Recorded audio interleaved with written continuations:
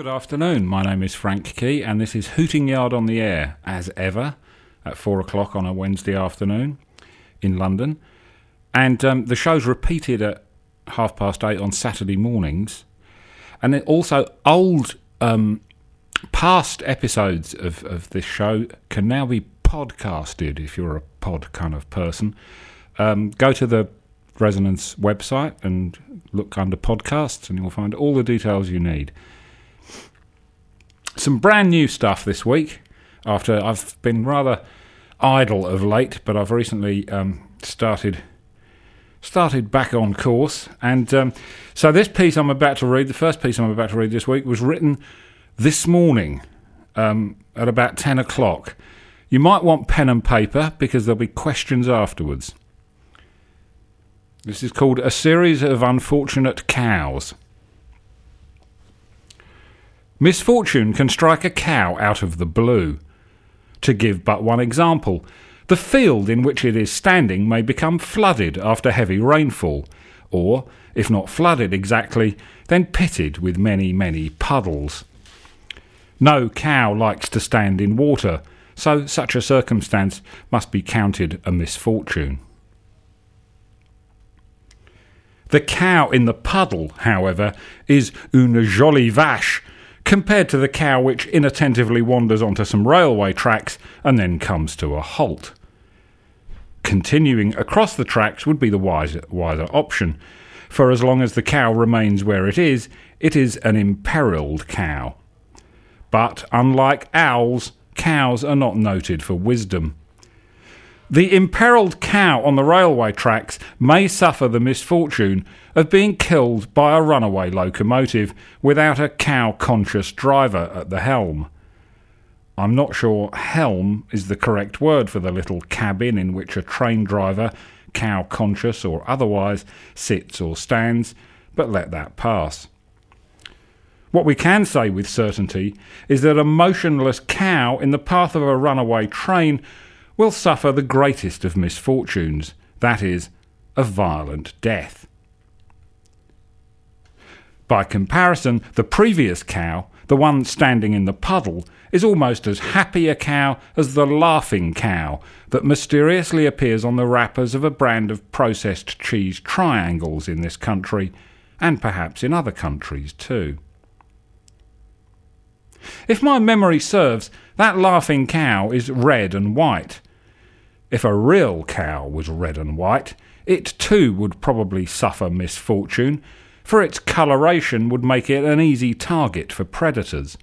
Larger, more savage beasts, ones with vision alert to bright primary colours, in this case red, would be far more likely to attack the laughing cow than a neighbouring cow that was, say, beige or dun or even dappled. That being the case, one wonders why the red and white cow is laughing. The fourth in our series of unfortunate cows is the one that is stricken by disease. In the popular mind, the most notable cow disease is bovine spongiform encephalopathy, or mad cow disease. I, for one, can never read the technical phrase without visualising a cow with a brain that has turned to sponge. That may be because I'm mispronouncing the word spongiform. Either way, I think we can agree that this is the least fortunate cow we've encountered so far. Next week, we'll be taking a stroll down a pathway that leads to 4 more cows assailed by misfortune. Until then, your homework is as follows. Answer the following questions to the best of your ability and with a certain dash. 1.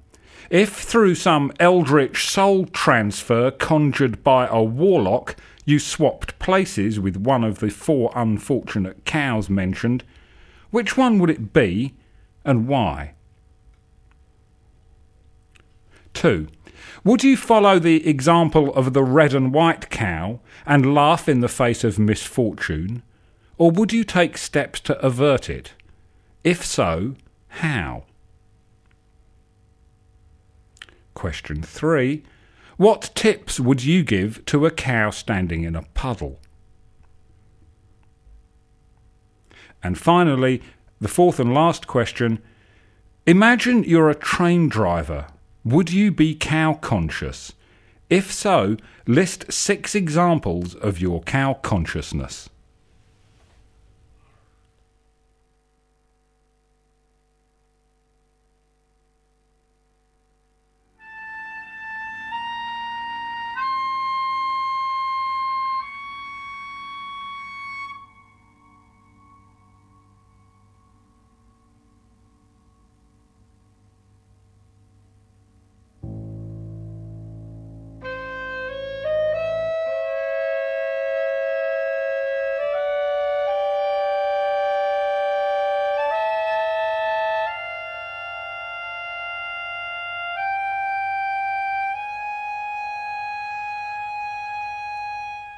The gnawed and the chewed. Dobson was hopeless at identifying bones which had been gnawed by wild animals, but that did not stop him trying. Sometimes, if he tired of leaning on a fence watching pigs in a sty, he would go and get his big spade and dig up bones. He had a few favourite locations, such as the perimeter fence of the zoo and the aerodrome, and he always came home with a sackful. "Look!" he would shout, brandishing one of his finds at Marigold Chew. "If I'm not mistaken, this is the leg bone of a weasel which has been gnawed by a pony." Or, "Look!" he might say, "I'll wager this is the tibia of an Arctic hare that has been gnawed by a squirrel." He was invariably wrong. Dobson mounted his bones on rectangular pieces of hardboard, which he then hung on the walls of what passed as his study. He added a carefully written label to each one, on which he inscribed the date and location on which he exhumed it, the animal he supposed it came from, and the animal whose teeth marks he purported to see as evidence of gnawing. Often these striations were not teeth marks at all, but Dobson was adamant. One wet February Friday, Dobson and Marigold Chew received a visit from Vlasto Pismeyer, a man who bore an uncanny resemblance to the meteorite-obsessed Liberal Democrat MP Lembit Opik. Pismeyer supplied cocoa to circuses. Having heard erroneously that Marigold Chew was a past queen bee of the flying trapeze, he was hoping to sell her cocoa for old times' sake. Quickly apprised of his mistake, Pismeyer was about to leave when Dobson, in an uncharacteristic fit of generosity, invited him to stay for dinner. He stayed not only for dinner, but for the next 4 months, during which time he barely stopped talking.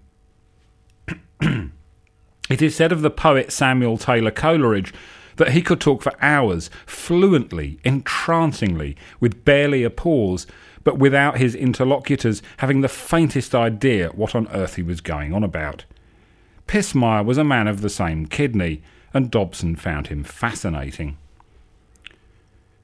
On that first evening, as they sat round the table eating paps and slops, Pismeyer, having been shown Dobson's collection of labelled bones, said, "I find it interesting that your surname, Marigold, is Chew, while in that other room there are all those bones which have been gnawed. Are you sure that your name is not Marigold Gnaw, and that the bones have been chewed?" But of course not. I jest.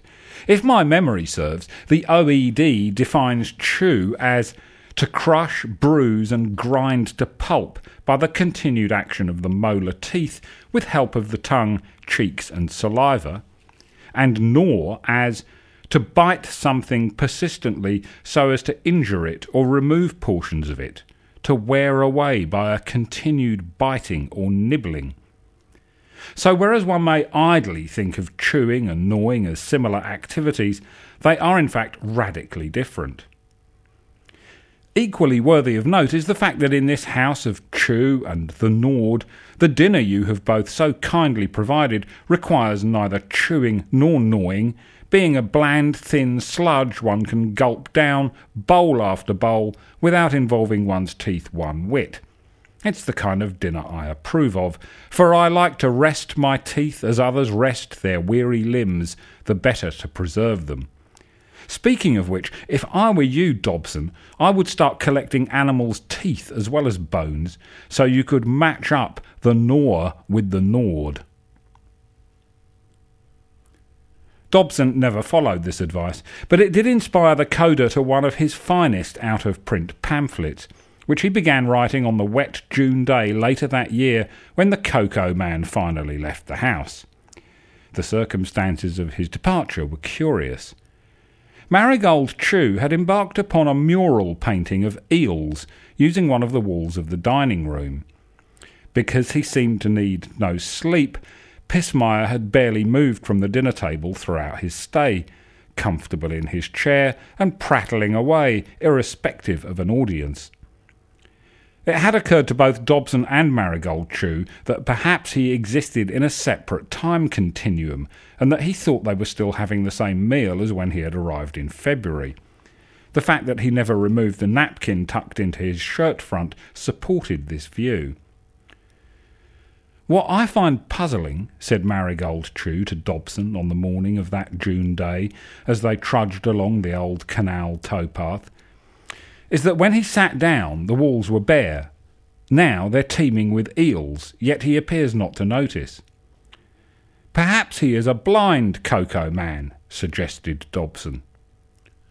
"Don't be ridiculous, Dobson," snorted Marigold Chew. As they approached the house on their return, they were astonished to find the Lembit Opic look-alike hurrying out of the front door. "I can no longer remain in a house full of painted eels," he shouted, looking stricken, "for I have long feared eel depictions of all kinds. If ever you invite me to dinner again, I will tell you why." He carried on talking, but as he scurried away, his words were lost on the wild winds. Within the hour, Dobson had written the first 6 pages of his pamphlet, Chew, Gnaw, Eel, Teeth, Pap and Slops for Dinner, a memoir of Vlasto Pissmeyer, the only known copy of which is rumoured to be in the possession of the Liberal Democrat MP for Montgomeryshire. He keeps it under lock and key and will deny its existence if questioned.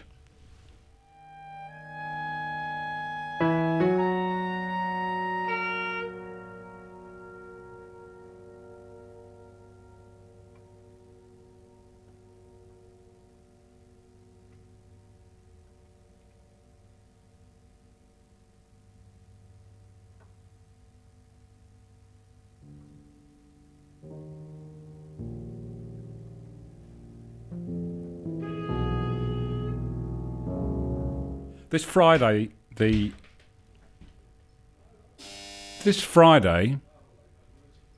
27th of January, is the first anniversary of a great dream I had. And it's very rare that you want to share your dreams with other people, because they tend to, what seems so exciting when you wake up in the morning soon becomes apparently completely boring. But this was such a great dream, I'd like to repeat it. So after a little burst of more music, I will reread the dream I had on the 27th of January last year.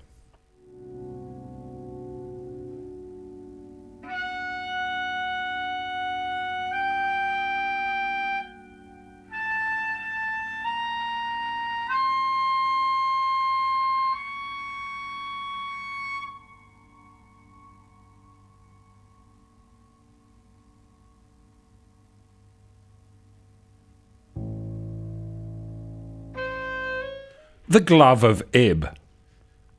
I was in an unknown seaside resort with a companion whose identity was hazy. We were walking and passed a couple of men of Mediterranean appearance, gaunt and dressed in very plain, neat brown coats and hats. They had a film noir air. If they hadn't been so thin, Peter Lorre would have been a good choice to play one or both of them. In this dream, I turned to my companion, pointed at one of the men and said, "He just said Ib." The man at whom I pointed thrust out his hand, clad in a brown leather glove, and clutched me round the throat.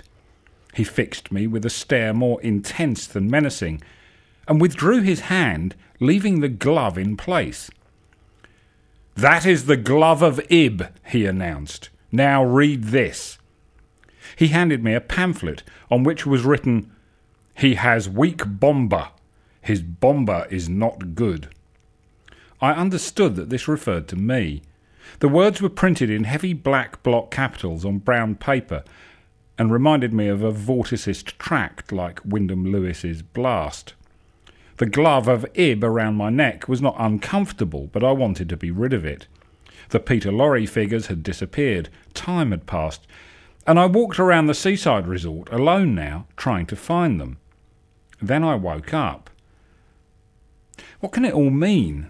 I should point out that I didn't wake to find myself being strangled, nor had my neck become entangled in a stray dressing gown cord or length of string. The only thing I'm sure of is that from now on I must work hard on strengthening my bomba. And that was the dream I had, 2 days short of a year ago today. And you'll be pleased to hear that my bomba is now much stronger.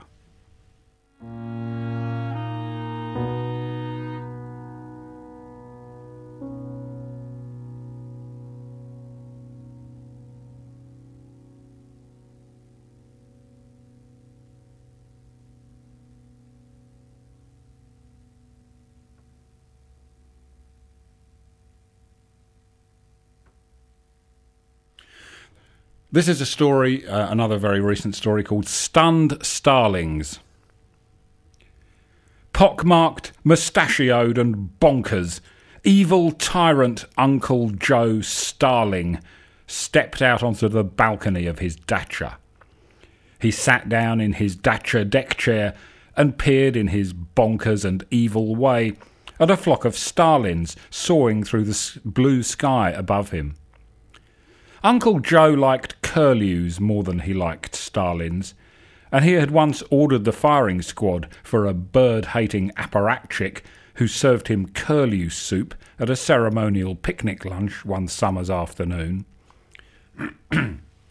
But he liked starlings well enough, and his lips curled into a smile as the birds vanished behind some trees over by the Black Lake. There were bones at the bottom of the Black Lake. Not only the bones of small animals which had inadvertently fallen into the lake and been eaten by the carnivorous fish that swam there, but the bones of the curlew soup maker, whose bullet-riddled corpse Uncle Joe had had tossed into the churning black water by his minions. The chief dacha minion was Halob, father of Old Halob, who became famous as the irascible trainer of fictional athlete Bobnit Tivol. Halob, the minion, was a wheezy, crumpled man whose tunic was often stained with egg and beetroot, for these were his favourite foods, though he had few teeth left in his head. Halob was a perfect minion, for within his soul burned an indestructible love for Uncle Joe Starling, a love so pure that it had been celebrated in verse by national poet Igor Zugu, a verse that was proclaimed now at the marriage ceremonies of even the most feckless young peasant couples. There was a wedding taking place in a village near the dacha later today, and Uncle Joe had decided to attend. As he watched the flock of starlings crossing the sky again, flying back from whence they came, he twisted the little red pneumatic knob on the arm of his dacha deck chair to summon his minion. Halob arrived on the balcony within seconds, creaking a little. "Your bones creak, Halob," observed Starling, and then he cackled. "Unlike the bones of the curlew soup maker which lie rotting at the bottom of the Black Lake." Halob cackled too. He always cackled when Starling cackled. They cackled together often, at least 4 or 5 times a day, whenever they recalled the numberless victims of Uncle Joe's firing squads. For they were cruel men, both of them, despite the purity of Halob's love. "I have decided to perform a song at the wedding this afternoon," said Uncle Joe. "So get me the sheet music, Halob." Nodding in acknowledgement, Halob headed back inside the dacha to do as he was bid. He did not need to ask which sheet music to fetch for his beloved, for Starling only had one song in his repertoire. The song he liked to sing was "The Windmills of Your Mind," made famous by Noel Harrison, son of the actor Rex Harrison. Rex had many wives, both real and fictional, and though it would not be difficult to ascertain which of the wives was Noel's mother, I can't be bothered to find out. I can, however, tell you that, and this is a true fact, Rex and Noel were watching a storm one evening when a bolt of lightning utterly obliterated a tree directly in front of them. What sort of tree it was, and whether this act of God was related in any way to the Lord's displeasure at Rex's performance as the Pope in The Agony and the Ecstasy, are both important matters which require further investigation. The Hooting Yard Rex Harrison Research Institute is, however, understaffed at present, so unless a volunteer sidles up to the entrance flap of the Institute's somewhat bedraggled tent in the near future, we're going to have to put this on hold. Now, listen carefully. On the afternoon of that country wedding, when Uncle Joe Starling startled the feckless young peasants by striding into their reception, and then delighted them by singing "The Windmills of Your Mind," his minion made a tape recording.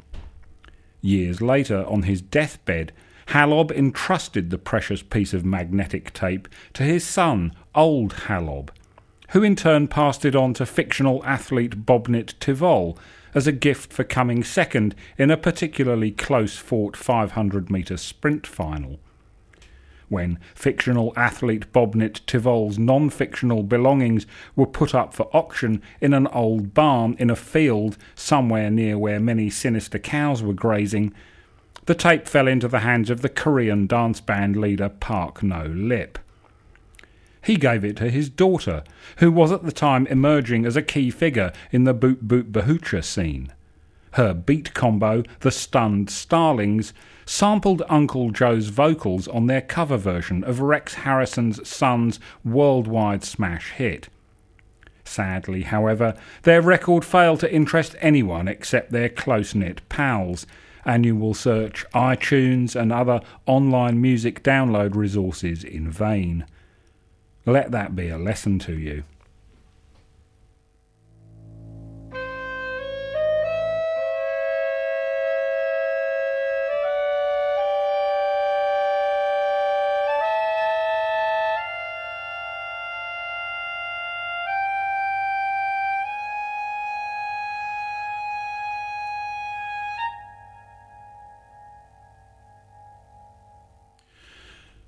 Here are 3 brief tales of the uncanny.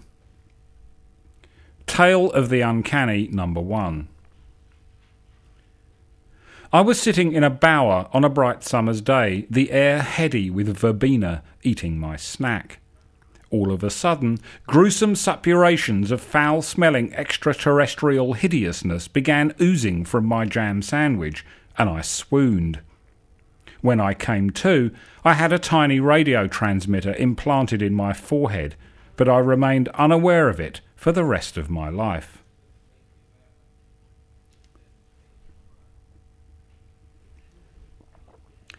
Tale of the uncanny number 2. They called him McTavish, and he was the village wrestler. He lived in a room above the post office. No other living being ever set foot in the room until the day McTavish died.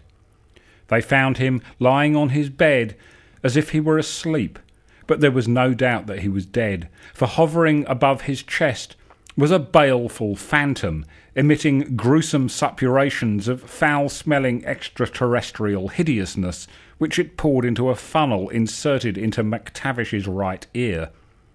They closed up the room and nailed the door shut, and it remained unopened for the next 100 years.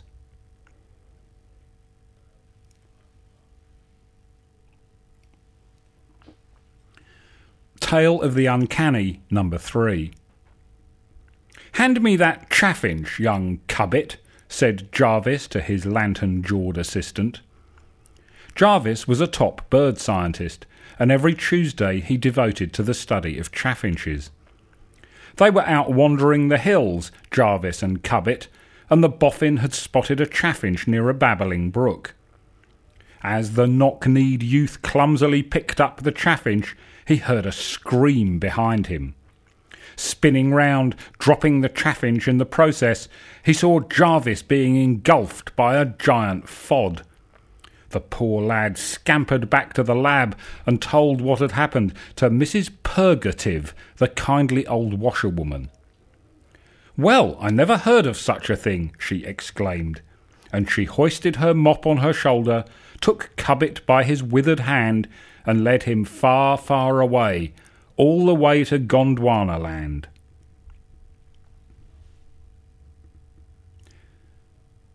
And the source of those 3 tales of the uncanny was a book entitled 620 Uncanny Tales, together with a pen portrait of Victoria Principal, by Dobson, out of print.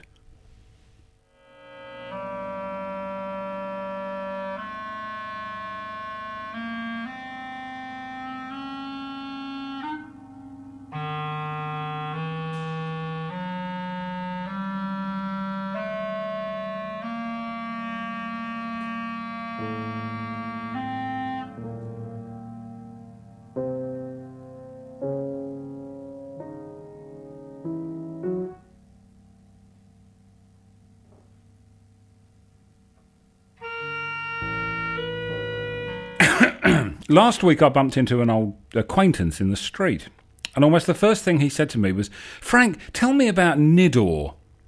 Luckily, I'd just been reading Blodgett's book of Animal Sacrifice and was able to spout forth much wisdom on the subject.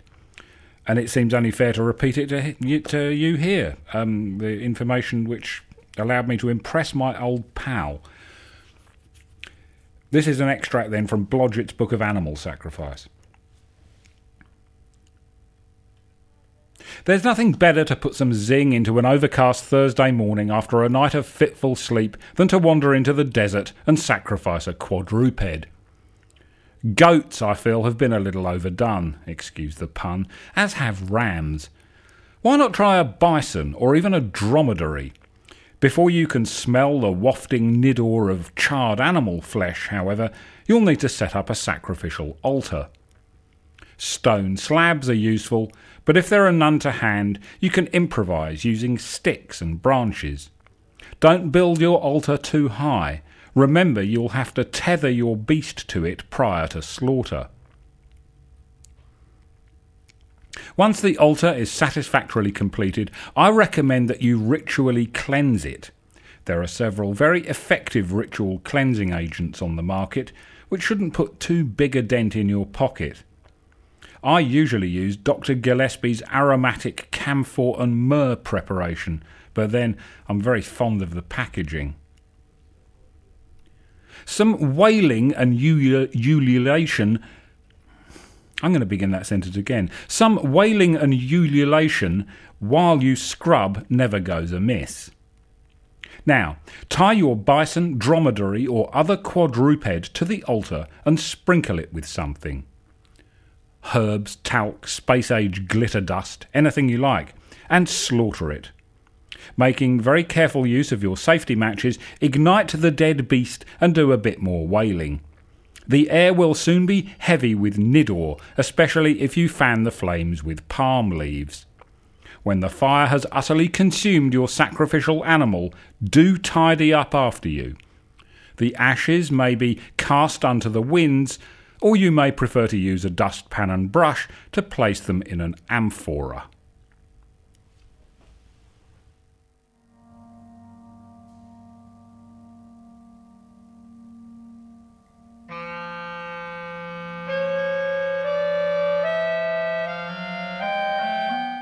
And that's all from Hooting Yard on the Air for this week. I hope you've enjoyed the show. Remember, if you go to the Resonance website, you can find out where you can get podcasts of previous shows. And you can read the stories and many, many more on the Hooting Yard website. Just put Hooting Yard into Google and it will take you straight there. Unless you live in China, in which case it probably won't anymore. Bye-bye.